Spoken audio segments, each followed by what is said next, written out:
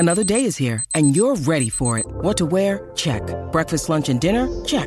Planning for what's next and how to save for it? That's where Bank of America can help.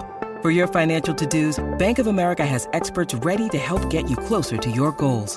Get started at one of our local financial centers or 24/7 in our mobile banking app. Find a location near you at bankofamerica.com/talktous. What would you like the power to do? Mobile banking requires downloading the app and is only available for select devices. Message and data rates may apply. Bank of America N.A., member FDIC. All-State, 2-year starter, and rush in for the Big Red and NFL vet. Is Dudeness or Duder or, El Duderino if you're not into the whole brevity thing. It's Blackshirt Jay Moore with Hail Varsity Radio. Back into it. It's Hail Varsity Radio, presented by Currency. For all your equipment financing needs, go Currency. Blackshirt Husker NFLer and co-host Big Red Wrap-Up, Jay Moore, with us. Jay, you been on any stakeouts today? No, I've been working. No stakeouts. A little too chilly for a steak to be checking out who may or may not be coming into Omaha or Lincoln, Nebraska here currently. So no, I'm at the office wrapping up some stuff for the rest of the day, and then I'll just trust your guys' good sources and insights on who might be the next head ball coach at University of Nebraska. True or false? Jay Moore was with Matt Rule at the Dave Matthews Show. Well, if I was, you were too. Then. Well, you and I were like same we area, were right next to each other, but we didn't know it. Yeah, well, there was some big guy that could bench press a semi that I asked if I could get on his shoulders, and he kind of looked at me funny. I'm kidding. No, we were both in the pit. I was towards the right sideline. You were towards the left sideline. Fair to say? Mm-hmm. Yeah. Yep. We were close to the entrance of the pit on our side, so it was easy access to the restrooms and the cocktail line. So we were thinking very efficiently about where we stood. No, there you go. He took like 8 or 9 selfies as he left the stage, and just story of my life, just on the cutting room floor, brother. I mean, I was off to the right, not pictured. Mm-hmm. But Dang it. Yeah, it's all right. I'm not anything to look at. But good show. We'll get more of your Great Dave show. review in a second. But back to football. Let's talk offensive and defensive lines, because that's where Nebraska needs to go to work. And what's the feel in a locker room if a new coach goes JUCO? There's the portal now, but Callahan went pretty heavy, didn't he, with JUCO defensive linemen and some offensive linemen to get things where he wanted them when he came in. Yeah, but heavy defensive line. Ola Daganduro, Good ball Barry player. Cryer, Yeah. JUCO guys.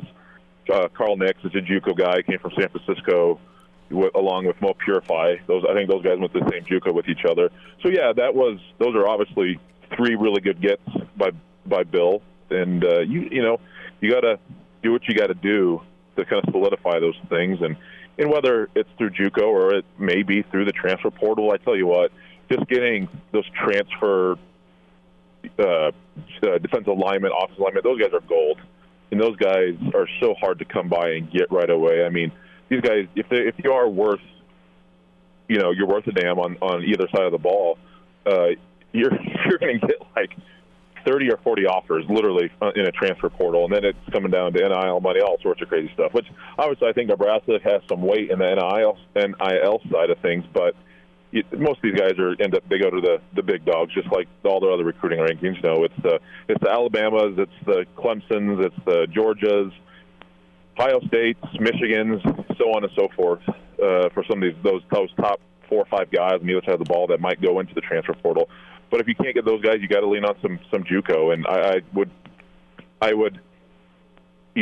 think that whoever this next guy would be, you'd have to go that route, and you might not be able to get him in the early signing class, but you could probably get him in the later one, and hopefully get him in the summer. And if their academics, I guess, are in order, that's always that's a second guess when you're starting to deal with JUCO guys. Those guys went to JUCO for are usually for academic reasons. So you got to make sure that everything's on par with those sort of things. But there'll be some sort of dipping into the JUCO ranks just to get some more help, get some more depth, and just solidify and just become a little better, coming in this next year on both sides of the ball. I think the defensive line has progressed pretty nicely so far in, through 10 games, even though, they can't get any help from the offense. But on the other side, this offensive line has struggled all year long.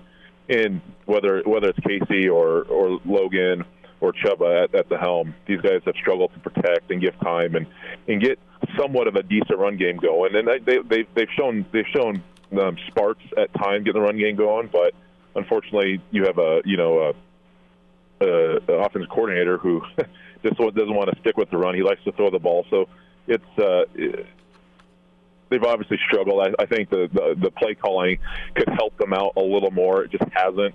But again, I mean, if you're able to, if these guys were all looking at maybe being in NFL camps, in the next year or two, I think this offense, you'd be able to run the ball and you'd be able to throw it more efficiently. So they just haven't been able to do it, and they struggle. There are some younger guys in there, but there's some older guys who have struggled period since they've been here, unfortunately. So I would expect heavily that the next guy you'd have to dip into that JUCO ranks just to get some sort of help here and expedite this process of getting better, as quickly as possible. Well, yeah, Jay, to your point, this entire team has shown flashes of what they can be, but then, you go play a team like Michigan and they remind you where you really are. So in your mind, how far away is this Husker football team from being able to compete? I spoke last week about how if you can fix the lines of scrimmage, you could at least be a respectable team in the Big Ten, maybe crack into that top 25 with some luck on your side. But in your opinion, how far away is this Husker football team from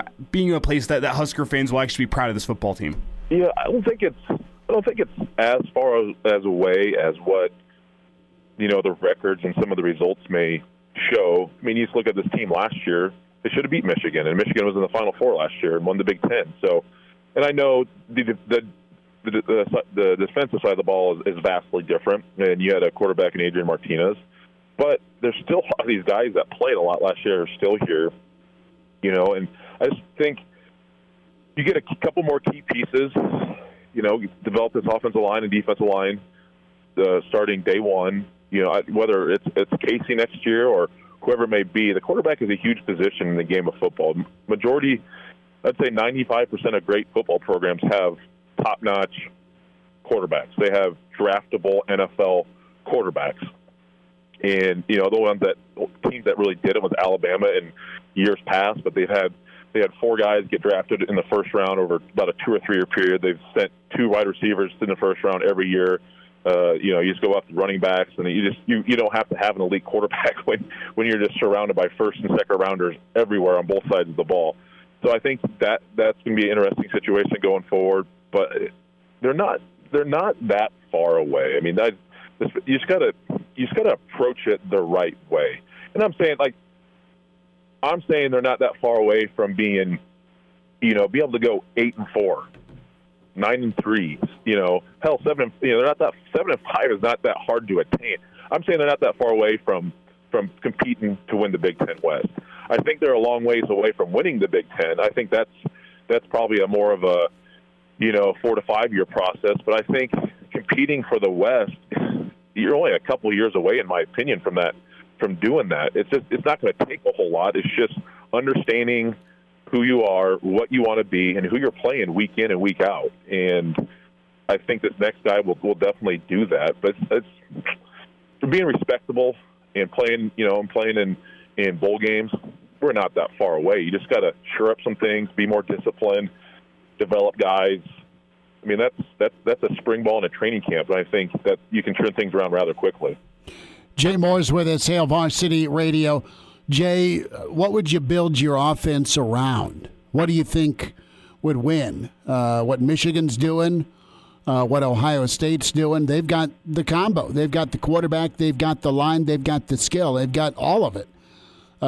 You look at what Nebraska's doing right now, when you look at where their line is at, and you've seen the difference a guy like Casey Thompson makes despite the line.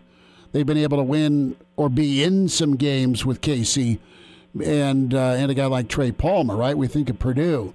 But do you build the offense around the quarterback, or do you build it around the lines?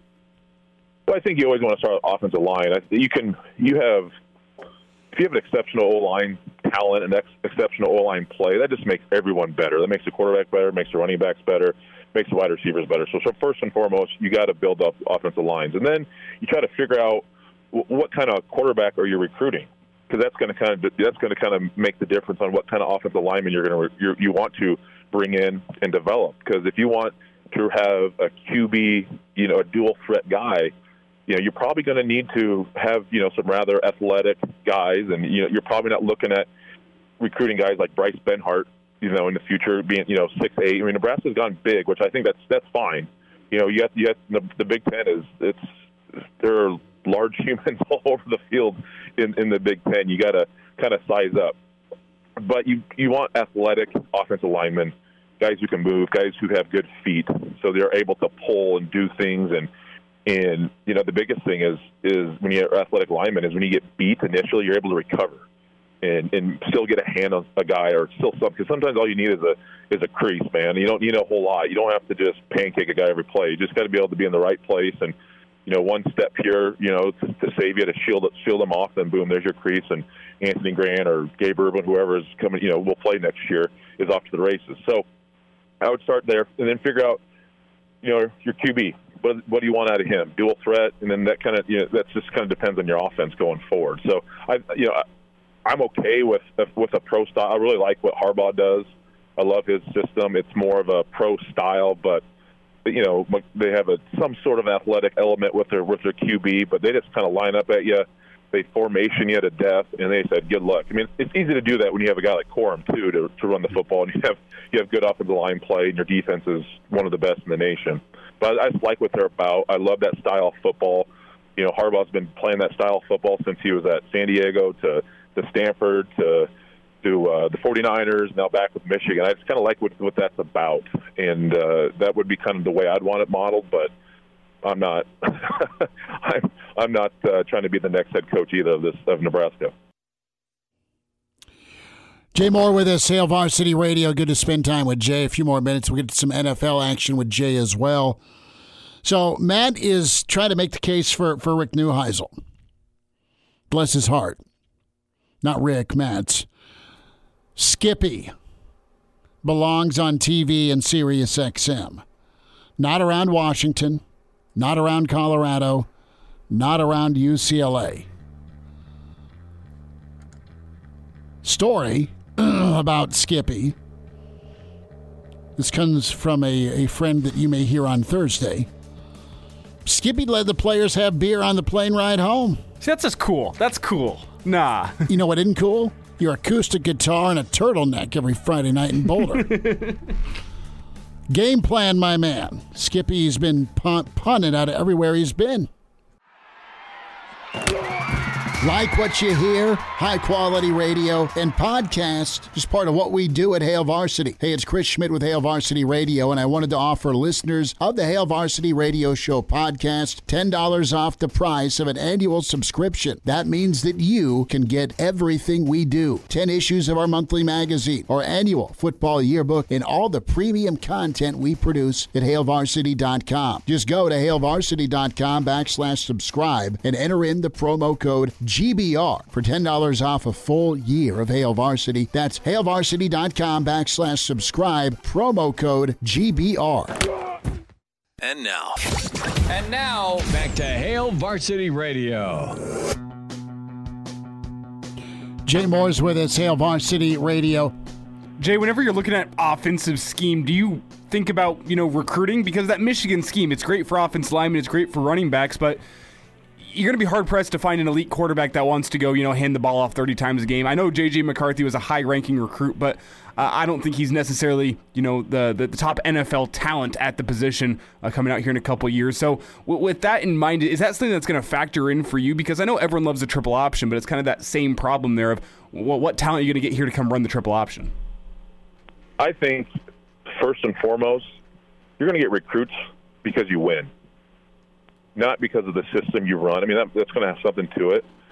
But the fact that you're winning, and recruits want to be part of winning programs. They want to win Big Ten championships. They want to play in the college football playoff. And I know that's going to expand here. They want chances to win. I don't think it's necessarily, I'm not going to go to Nebraska, even though they play for the Big Ten title every year, because I just don't think I'll be able to develop into a pro prospect.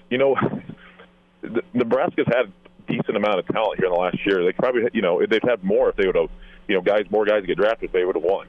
And I think that's the first. I mean, I'm just looking at what I would want to do as a recruit. Is you want to go somewhere you win. The more you win, the more times you're on TV, the more scouts that are at practice. That's what scouts want. NFL teams want to draft winners. They want guys that are part of winning programs. So that's first and foremost. And then, if you get a guy, you might be able to tweak, adapt, do things to his certain skill set. But again, as long as when you're building a house, you have to have a solid foundation. You have to have everything in order. And that foundation is top-notch, elite offensive line play, top-notch, elite defensive line play.